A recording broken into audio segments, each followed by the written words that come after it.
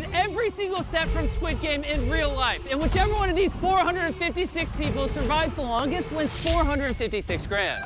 YouTuber Jimmy Donaldson created a real-life Squid Game. Don't worry though, no one got killed. However, it did break the internet, and with it, almost every record in terms of views for a non-music, non-trailer video. And while the real show took 12 years to make, Donaldson turned his content around in 7 weeks. Did you even watch Squid Game?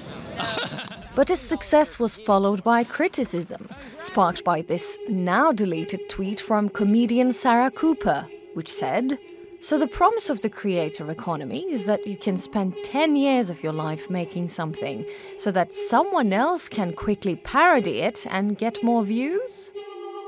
Her question opened the floodgates of plagiarism claims against Donaldson. In other news, plagiarism is way faster than original writing and much easier. Rich white man capitalizes on others' ideas to get a lot of attention, the creator economy.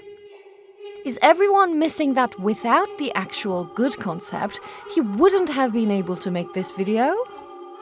That's not to say MrBeast isn't without his supporters. In fact, Donaldson has tens of millions of YouTube followers, making him one of the most popular people on the platform.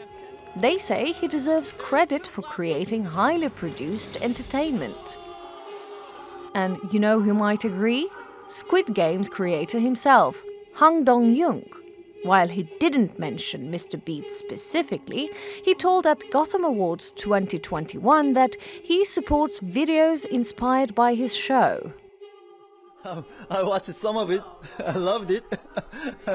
It helped me to promote the show too. So please, I want more people to do it. So, regardless of the hate, Donaldson is pretty happy with how things turned out. His popularity has soared, and while he didn't pay Hung royalties, he did give him a small thank you. Obviously, massive shout out to the creator of Squid Game. We took huge inspiration from the show, and I genuinely appreciate you. Goodbye.